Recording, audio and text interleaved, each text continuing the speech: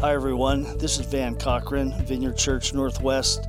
The message today is really focused on a response to the crisis we're facing with the coronavirus, and specifically, how should believers respond to this?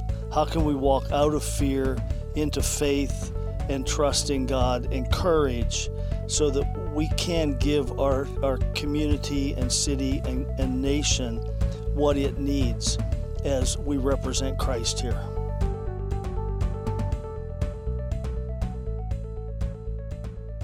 Good morning, everyone. And good morning to everyone that's joining us on Facebook Live or on our live feed on the website. Last week, we started a series called Supernatural. And I can't help but think that that was providential because, you know, what a great series to be in when we're talking about the crisis that our nation is facing today with the coronavirus. But regarding supernatural, I think it's really important that we understand that when we use that term, we're talking about possibly different things, because for some people, they think of supernatural and they might think of magic or something like that. When we use the term supernatural, what we're acknowledging is that there is an unseen realm, and that the unseen realm is every bit as real as this material realm that we live in. And it's the unseen realm where God dwells, where the angelic beings dwell, and where so much that influences life on this planet happens. And what we call supernatural is when the unseen realm breaks into the material realm or into the seen realm. And so we say this is the natural realm. When the unseen realm breaks in, we say, well, that's not natural. That's supernatural. That's beyond the natural, above the natural. And we need to recognize that as followers of Christ, everything about our lives should be supernatural. It should be beyond the natural. So we look around today, and you see a lot of places fear, and you could even say, you know, in some respects, panic.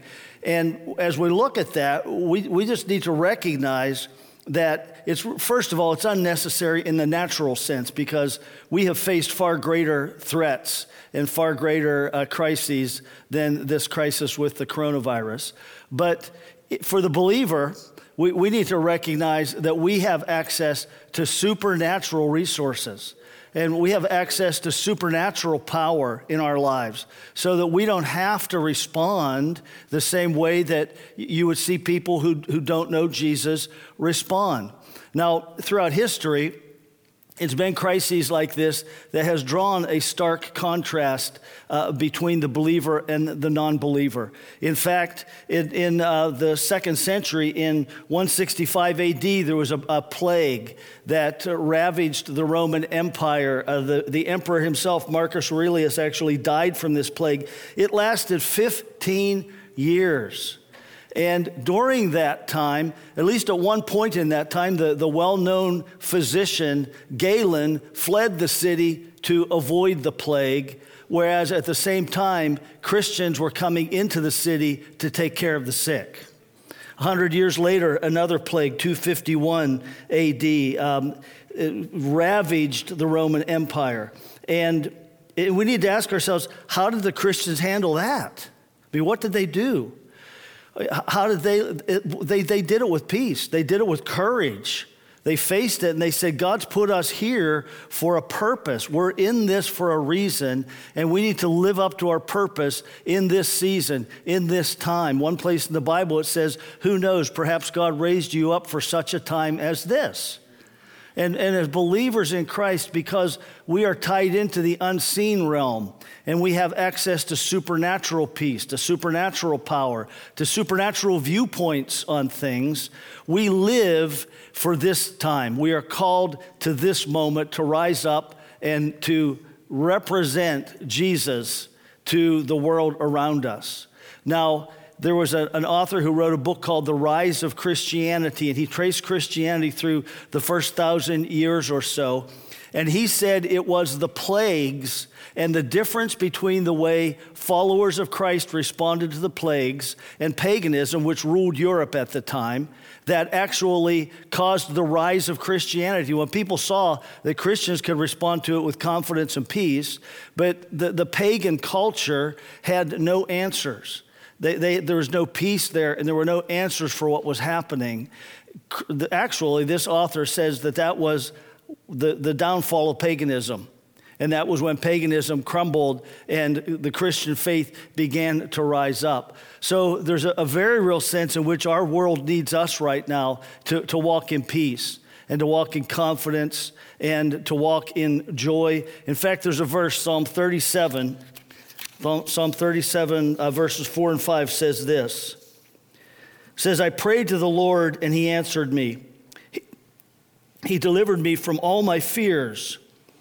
Those who look to him for help will be radiant with joy. So he says, I looked to the Lord. I called upon the Lord. He answered. He delivered me from my fears. But then he says that the ones that are delivered have radiant faces. Now, what we have to recognize is that when we talk about peace and overcoming fear, we're not talking about stuffing fear. We're not talking about controlling fear, somehow finding some way to manage our fears and our anxieties so they don't wreck our lives. We're talking about the peace of God, which is the shalom of God. In the Old Testament, that word shalom means well-being. It means just this overall sense of well-being. Everything's okay. So that in the midst of chaos and pain and heartache and tragedy and plague or whatever else is out there, the Christian, because we're tied into the unseen realm and we have supernatural power, the Christian can walk in peace. In this sense, everything's okay because I know God. Everything's okay because God's put me here for a purpose, for a reason, and I can represent him right now to the people around me. And when he says radiant and joy, we're not talking about like a fake joy. We're not talking about someone walking around with a smile plastered on their face all the time saying hallelujah. What we're talking about is someone who has peace, someone who walks with peace and finds it very easy to smile and laugh at the right times. Okay, so to be that kind of people, that's pretty. This seems serious. Well, I have peace because I know Jesus, and I know I am where he wants me to be, and I'm going to be doing what he wants me to do. And from that basis of peace, then joy can radiate from me. And so the world really desperately needs to see that right now, and we need to recognize that Christians are, by nature, a people who can live through crises with peace. That's just who we are. It's not that we are better than other people. It's just we're better equipped. It's just we're better equipped because we have Jesus in us and we have the Word of God and we have the Holy Spirit in us to give us peace. Now, in the Old Testament, there was a place where Moses and the nation of Israel, he was leading them at the time, and God said, okay, on this next leg of the journey, I'm going to send my angel to be with you. And Moses said, what? He said, no, we don't want an angel to go. We want your presence to be with us. We want your presence on us. And if your presence is not on us, Moses basically said this, then count me out. He said, because otherwise, how are the nations of the world going to know we're different if your presence is not resting on us? And so we as this people who are tied into the unseen realm of God's life and we live supernatural lives, we are people of the presence of God. And again, that doesn't mean that we have to put on an act or anything like that. It just needs to be who we are. And so my call this morning would be to believers, even if you just accepted Christ a few moments ago when Will led you in that prayer, then you're part of this too. You've entered the supernatural realm. A supernatural change has taken place in your life. And so I believe that this season and seasons like this are always a call to Christians to wake up. And it's very easy for us, I think, in our culture particularly, to go to sleep as believers. In fact, in the late 70s, Lori and I met a young woman from Russia, the Soviet Union. Her father had been a major dissident in the Soviet Union and had spent time in the gulags. And the President Carter at that time traded a well-known spy that we had captured for her father and her family. She told us that when she was a teenager, they would go out and worship in the parks and witness on the buses, and she had been arrested over and over again by the KGB. She said they told her, when you turn 18, your 18th birthday, we're putting you in prison, because they didn't imprison people under 18. But so she lived that way, and then came over here with her father. And I asked her this question. I said, well, this was probably the mid-'80s when we met her. And I said, well, what's it like having lived there on the edge like that for those years and now coming here? And she paused for a moment, and then she said this. She said, it makes me feel sleepy as a Christian. I feel sleepy as a Christian. And a time like this is a time that says, wake up. It says, wake up. The book of Ecclesiastes, the author of Ecclesiastes was trying to help people to see things from a clearer perspective spiritually. And he made a pretty blunt statement. It's almost like an exaggerated statement. We call it hyperbole, exaggerated for the sake of emphasis. He said this. He said, it's better to go to a house of mourning than a house of feasting. This is Ecclesiastes 7:2. By the way, my sermon notes with all these references will be up on our website this week, as well as a message from Wilson talking about how to share the gospel with friends and with people that really need to find the peace of Jesus. So this afternoon, they'll be up on the website this afternoon. So he said this, it's better to go to a house of mourning than a house of feasting. And he says, now none of us would think that. I'd rather go to a party than a funeral, wouldn't you? But he says this, he says, because it makes us think about the deeper issues of life and our own mortality. Okay, when we hit points where we think about the deeper issues of life, that catapults us ahead in our relationship with Jesus.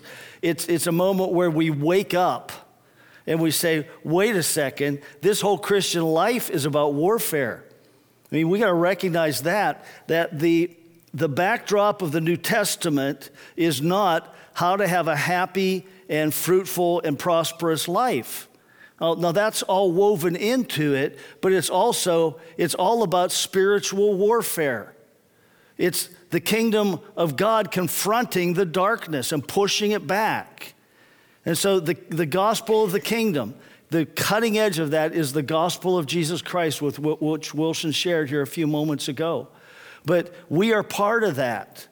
And it's conflict. It is warfare. And if we don't realize that, the enemy, I think he's pretty content to allow us to sleep. He's pretty content to allow us just to be sleepy. But a time like this is a time where it should be, where we look at each other and say, hey, wake up. Wake up. There's this exciting adventure and purpose that we have. And it goes well beyond accumulating material. It goes well beyond just having a nice, comfortable, happy life, to actually taking it to the enemy, pushing back the darkness, and sharing the gospel of Christ with people, and releasing the love of God into situations and the power of God into situations that so desperately need it.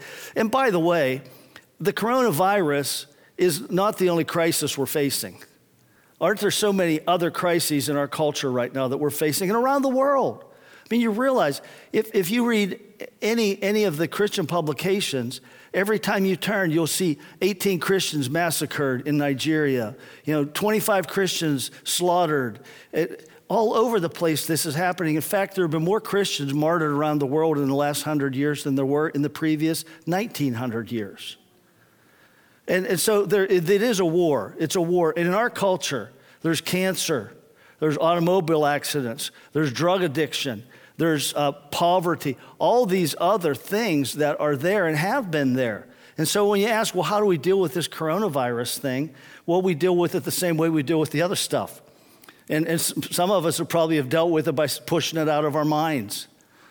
Saying, well, it hasn't hit my family, so I'm not worried about it. Or it really hasn't affected me so much, so I'm just going to go on my merry way. But if we recognize we're all called to the battle, we're all called to warfare. We all are. We can't sit back. And so what it comes down to is this. Well, in one place, Jesus said this, talking about the kingdom. He said, from the time of John the Baptist until now, the kingdom of heaven has been forcefully advancing, and forceful people lay hold of it. So the kingdom is powerful, and it takes people with a determination in their hearts to say, I belong to Jesus. I'm going to do what Jesus did in the world. And I'm going to follow Jesus in this world. I'm determined. I'm going to lay hold of the kingdom, and I'm just going to go wherever that leads me. I'm going to follow Jesus wherever that leads me. And so we say to him, Lord, I am yours. My time is yours, and I really mean it. And I'm going to mean it Tuesday night when I'm tired and I want to do something other than what you want me to do. My money is yours, and I mean it. And I'm going to give it even when there's something else I want to buy. I'm going to give it to advance your kingdom, because that's why I'm here, is to advance your kingdom. My relationships are yours, and I mean it, Lord. I'm going to go to that person that I'm afraid to talk to because we have this broken relationship, and it scares me half to death to think of sitting down with them and talking to them and saying, what's going on between us? Can we communicate? I'm going to do that because you're asking me to do it. And so this is a call for us as the church, a call for us as Christians across the board of all denominations to rise up and to say, we're not going to sleep anymore, to say, we are going to be kingdom of God people. We're going to forcefully take hold of the kingdom, this powerful kingdom, and we're going to forcefully move ahead with it.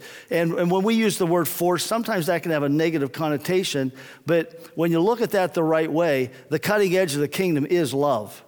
The cutting edge of the kingdom is the goodness of God. And so what we're doing is we're forcefully offering the kingdom of God, the kingdom of God's love and goodness. The force comes because there's resistance.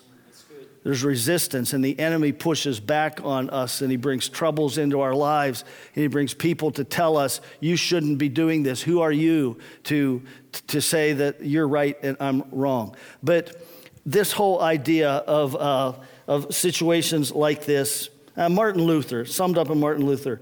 During the bubonic plague in the 1500s, Martin Luther said this. He said, I'm going to try to avoid getting the plague, okay? And I'm going to try to avoid spreading the plague to other people. And he named a few different things he was going to do. Kind of the equivalent of what we're calling social distancing today and washing your hands with 70% or more plus alcohol treatment or something like that.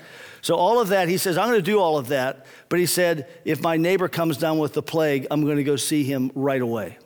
I will immediately go to help him. And so there's that balance of wisdom and courage. And I don't think we're going to get to the point that we're going to have to be treating people with the coronavirus. I don't think that's going to happen. But what if it did? What if the bubonic plague came back and people were getting sick one day and then 3 days later they're dead? What if that was happening? What would you want to do? Would you take your ammo and your guns and live out in the woods in a cottage or a cabin? Or would you move towards the problem? Move into the city, from the safe place into the city, like the Christians did in the plagues in Rome. Move towards the problem. That's what God's calling us to. And so we're not a people who are going to shrink back. We're going to be wise. Of course we're going to be wise. And we're going to honor our government and do what's responsible for our culture, but we're not going to shrink back. And we're going to be bold. And just a couple of other things I have to share. The notion is that Christianity was distinguished from paganism because Christians understood a lot of things pagans didn't. And that's not arrogant, that's just the truth. So what are the deeper issues that Christians know? Why are Christians better equipped? And the first thing is this: we know the world's broken. We already know that, and we know why. We know why. We know the answer to that. And we know that the whole creation, Romans 8:18 says, creation awaits the revealing of the sons of God, and the whole creation groans. Creation itself groans under the weight of the fallenness of this planet because our original parents chose to trust God's enemy rather than to trust God. So we know the problem. We know as well that God is good and he's not the cause. He's not the problem. He's not the one. John 10:10 says, the thief comes to kill, steal, and destroy.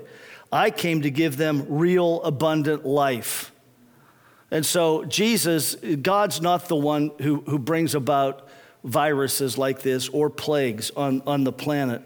And we know this as well. We know that fear comes from the devil. Or at the very least, he manipulates fear to use it against humankind. You see in Hebrews chapter 2, it says that Jesus became human so that through his death, he could take away the power of death from the devil, who uses the fear of death to make us lifelong slaves. Let me read that again. Jesus became human so that through his death, he could take away the power of death from the devil, who uses the fear of death to make us lifelong slaves. Ultimately, all fear is rooted in the fear of death and the fear of accident, the fear of sickness. That's all forms of death. It's not the final moment of death, but that's all forms of the deterioration of the body and ultimate death. And so people have a natural aversion to that, which we should, and we want to avoid it, but we don't need to fear it. Because when we fear it, that gives the enemy, God's enemy, the devil, the opportunity to control us. And you see, whatever you fear, to the degree you fear it, it becomes the most important thing in your life. Or it can become the most important thing in your life. If there's something that you, like I'm afraid of spiders, okay? But that doesn't occupy my thinking. I'm afraid of heights. But what I do is I stay away from heights, okay? I'd like to get over that, but I have not been able to in my 69 years so far. So, but it's not like I walk around thinking, oh my, what if I end up on top of a building? But if fears that are present fears, they become the focus of our lives. And so whatever you're ultimately focused on, if it's destructive, is probably based in some fear you have. Fear of failure, fear of rejection, fear of ill health, it's all fear of death ultimately. It could be fear of death. And so we know that it all comes from the enemy, and we know that we have the authority and the power to say no to fear through Christ. Because Jesus broke the power of fear over our lives. And actually 2 Timothy 1:7 says, God has not given us a spirit of fear, but of power and of love and of a sound mind. And so here's what happens. Fear cuts power out. Why? Well, because we're afraid to take risks. And if you look at the Gospels, power came as they went. Power came as they stepped out into the realm of risk. And so if I'm afraid to take risks, I'm not gonna experience the power of God. If my life is driven by fear, power is gonna be real low. He says as well, power, love. Fear is self-centered. What is love? Love is focused on others. If I'm living in fear, then I'm living in self-protective, self-centeredness, and it cuts the heart out of love. And then he says a sound mind. And what does fear do to our thinking? It causes us to panic, and we get confused, and we can't think right. And so he hasn't given us that. And anytime we begin to struggle with fear, what we need to say is, wait a second, I have not been given a spirit of fear. I've been given power, love, and a sound mind. And so fear be gone. I reject fear right now in Jesus' name. You can do that in your own life. You can do that over others in your family, over your home. You can pray that for people in your city, because fear should not have a grip on us. Now, fourth, we know this. We know how to experience supernatural peace. Supernatural peace. Peace that goes above the natural. So John 14:27, Jesus said this. He said, peace I leave with you. This is the night before he died. And then he says this, my peace I give to you. Not as the world gives peace do I give to you. Do not let your heart be troubled, nor let it be fearful. So Jesus says, my peace I give to you.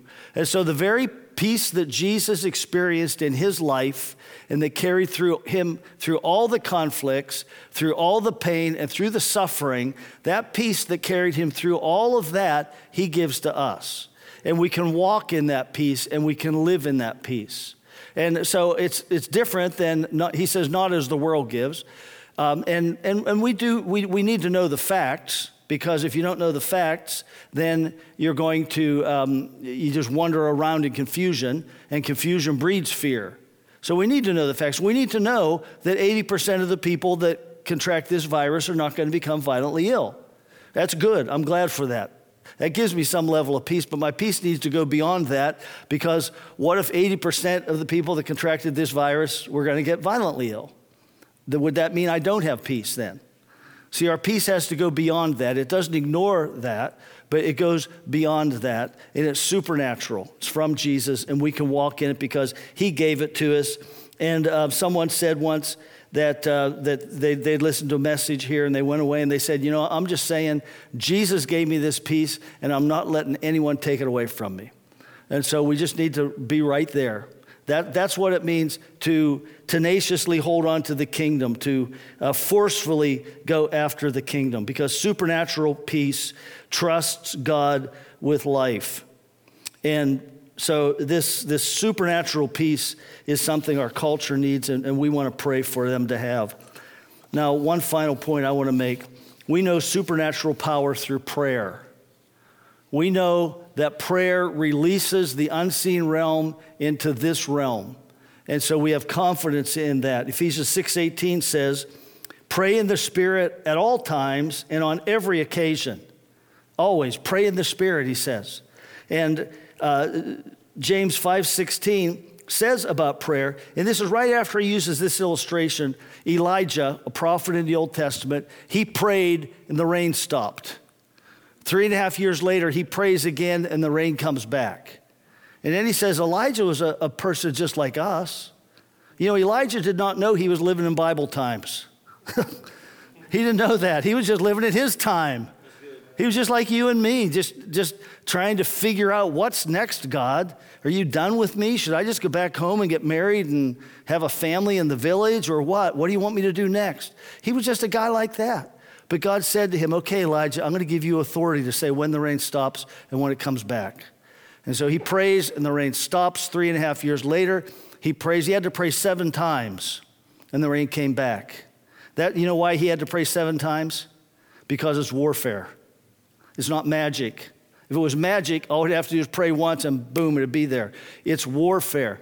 There's an unseen realm resisting the release of the goodness of God and the power of God into this world. And so persevering prayer, that's where it comes down to having a tenacious hold on the kingdom and being a forceful person that says, I'm not letting go. I'm not quitting until I see this thing break. I'm not quitting until I see this prayer answered. And so he says all of that, but then he says this. He says, the earnest prayer of a righteous person has great power and produces wonderful results. So this earnest prayer, again, that's talking about like the forceful person who lays hold of the kingdom, determined heart, and righteous. Oh, you might say, well, I'm not righteous. Yes, you are, because in Christ, you have Christ's righteousness. You have Christ's righteousness. If you know Jesus, then you are righteous. You're not a sinner any longer. You have a righteous nature. Before you accepted Christ, you had a sinful nature who could occasionally do some good things. Now that you've accepted Christ, you have a righteous nature who has the ability to sin, but it's against your nature now to do so. And so if you know Christ, you're righteous, and you go in that basis in prayer with great expectation. In the Old Testament, there was a time when a plague came on the nation of Israel, and you could see where the plague was progressing, and David's crying out to God to end this plague, and God says, go to the threshing floor of Araunah and make an offering. And so he goes there in obedience to God after prayer, makes an offering, and right there the plague stopped. Just stopped dead in its tracks right there. That actually became the Temple Mount, and the place that when Solomon built the first temple, they built the temple right there on that spot. In 2 Kings 19, this is a tremendous story. The Assyrian army, and the Assyrians for a season of time were like the most vicious army in the whole Middle East, the most wicked and horrible. You did not want to be one of their captives. And they had surrounded Jerusalem, and they were going to breach the walls. In fact, they sent their representative up to the walls to talk to the Jewish representative. So they're having a parley with the Jewish representative standing on the wall and the other guy down on the ground. And he's talking in Hebrew because he wanted to cause the people to be afraid in the city. And so the representative of the king, he says, don't talk in Hebrew. But he was trying to engender fear. And so that's what the enemy tries to do. He wants to cause us to fear. But that night, God calls out Hezekiah, the king. He calls out to God. That night, God sent an angel out, and he killed 185,000 of those enemy soldiers in one night. Now, look, if God hadn't have done that, they would have killed 100,000 people in Jerusalem. And so let's not get too wrapped up in God, taking care of that army. One angel, one night, 185,000. Now, I want to say this. If one angel in one night could kill 185,000 warriors, fierce warriors, then can an angel end this coronavirus outbreak? I believe he can. I believe they can. And so we're going to pray right now. President Trump said that this was to be a national day of prayer, and that we are to call out to God for the end of this. I want to pray, we want to pray that it ends suddenly and without explanation, so everyone knows it was supernatural. It was God breaking in and ending this whole thing. So I'm going to invite Tori Fleckenstein to come to the podium and pray. Tori, lead us. Thank you. I just want to remind you that in Hebrews it says that God's upholding all things by the word of his power. This supernatural power that Van talked about, there's a couple ways to access it. It's the Spirit and the Word. It says that God sent his word in Psalms 107, and he healed us. Oh, right. So as I pray and confess the word over you, receive it like you would receive currency to spend in this situation. Receive God's word. Psalms 91, I want to read just a few verses. It says, I love the Amplified, it says, no evil shall befall you. No plague shall come near you. No calamity. That God sets his angels in your defense to deliver you in everything. Psalms 103, it says that we should not forget God's benefits, that he forgives all of our iniquities, that he heals all of our diseases, and he delivers us from all of our destructions. And 1 Peter 2:24 says that Jesus himself bore our sins in his own body, and by his stripes we are healed. So, Father, I just take these words that you have uttered out of your mouth, and I inoculate your people with the truth of your word, of who you are, that you are our healer, you are our deliverer. Your word is sufficient to sustain us right now at this point in history, in the place where we stand, and we fear not.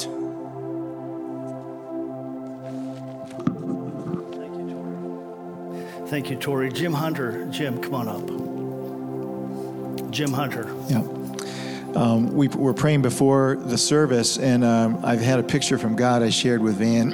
He said it would be good to share. I had a picture that this church was a big tree with a strong and deep root going way down, and that today there were 500 more roots going down all around the community, and that there was multiplication, so that the kingdom is multiplying today. And wherever you are today, I think you're going to find in the days and weeks ahead, in your neighborhood or your circle of influence, people are going to start coming up to you and asking what to do. There's going to be an openness to the gospel like there hasn't been before, and you're going to be able to say, well, it's Jesus, and I can offer you the solution to that. So you may think you're just watching something on your computer or your phone or your TV, but supernaturally, roots are going down, deep roots, and a tree is growing up, and there's going to be fruit from that tree that goes beyond something even that humans can count. So that was the picture. And then this is just in the light of what Tori is saying about Scripture, to ponder and pray through. Listen to this word from God in Psalm 27. The Lord is my light and my salvation. Whom shall I fear? The Lord is the stronghold of my life. Of whom shall I be afraid? When evildoers assail me, to eat up my flesh, my adversaries and foes. It is they who stumble and fall. Though an army encamp against me, my heart shall not fear. Though war arise against me, yet I will be confident. And so, God, we say that we are confident in you. We say that even if it feels on earth as though this virus is an enemy coming to attack our flesh, we say that enemy will be defeated. We will not be defeated. That enemy will be defeated. And because you are our Lord, because you are our salvation, our light, because you are the stronghold of our life, we say we will not be afraid. Amen. Mm-hmm. Amen. Thank you, Jim. Thanks. Yeah, you can clap. Heidi Clippard coming. Go ahead, Heidi. I think we should have done a elbow bump or something in this time, but I'm not afraid of that. Yeah. Not afraid of the hugs and the joy of the Lord. And actually, I just want to, I was praying earlier this morning, and the picture that I had, you talked about the angels, and I had a picture of angels just surrounding our city of Cincinnati and protecting us. And then the picture got bigger, and I saw angels surrounding the nation from Ohio, protecting Ohio, and then the entire nation. And I just praise God right now, just that we're a nation that was declaring a national day of prayer today, that we recognize the supernatural power, that there are medical professionals and scientists that are working on this, but our nation recognizes that it's going to be the supernatural that's actually going to bring the healing and conquer this coronavirus. So I just want to pray boldly in Jesus' powerful name that coronavirus, you be stopped right now. That you cannot enter our city of Cincinnati. You cannot enter Ohio any longer, nor our nation. And we just pray that boldly. And in 1 John 4:18, Van alluded to that perfect love casts out all fear. And so I just invite the Holy Spirit right now where you are, if you're in your homes with your family, that you just feel his love and his presence just come over you, that it casts out all that fear, all that anxiety. And if you took that step to say yes to Jesus, as Will called you earlier, now you have this helmet of salvation that protects you. So we're just going to secure that helmet of salvation so that what the enemy formed to kill, steal, and destroy, those thoughts are banned now. In Jesus' powerful name, we ban those. So thank you, Lord, that we have spiritual lungs, that we can continue to pour out your praise and see your will be done here on earth. So thank you, Lord. I just ask right now that fear and anxiety be gone, and that sense of peace floods you and your family wherever you are. In Jesus' powerful name, amen. Amen. Thanks, Heidi. Now, Micah Turnbow, who is on staff and our house prophet. Okay, so some of you may not know that I have a gift where I can see into the spiritual realm. So I see angels and things that are going on in the spiritual realm. And as Van said, angels are very real. And Heidi was also seeing them in pictures. They are very real. And in fact, maybe about 3 days ago, I was sleeping and awakened by an angel that came into my bedroom. Okay, and it was very powerful. The glory of God was all around it, and it had just kinds of weapons I've never seen before. And what it said to me startled me, and it said, "Get up." It said, "Get up. You have power. We are sent." Get up. You have power, and we are sent. So they are, angels right now are at war over this nation, over what's happening right now. We have help. America, you have help. Okay, and the verse that came to me was Micah 3:8. It's one of my favorites. It says, "I am equipped with power to do the works of the Lord." So I say that to you, you are filled with power to do the works of the Lord. So Father, I thank you that you have released the angelic host right now. You have sent warriors right now, God, to fight, to go to battle, and the victory is already here in Jesus' name. And we are rising up, getting up out of fear right now in Jesus' name. We are rising up out of fear in Jesus' name, and we're going forth in boldness and in power to do the works of the Lord. Mm-hmm. I thank you in Jesus' name. Amen. Amen. Amen. Thank you, Micah. And Father, we thank you for your strength. I pray your strength on every scientist, every leader that is working tirelessly on this, that you would fill them with strength, keep them healthy, bless them, give them supernatural wisdom and dreams. If you want to bring this about through that, supernatural wisdom and dreams, revelation, divine solutions. And Father, just bless them, bring many of them to faith in Jesus through this whole thing. And Father God, we look to you, we trust you, you are good. In Jesus' name, amen. Great to have this time with you, and thank you for joining us. We'll let you know later this week if we're having a service next week or not, but one way or the other, we'll see you next week.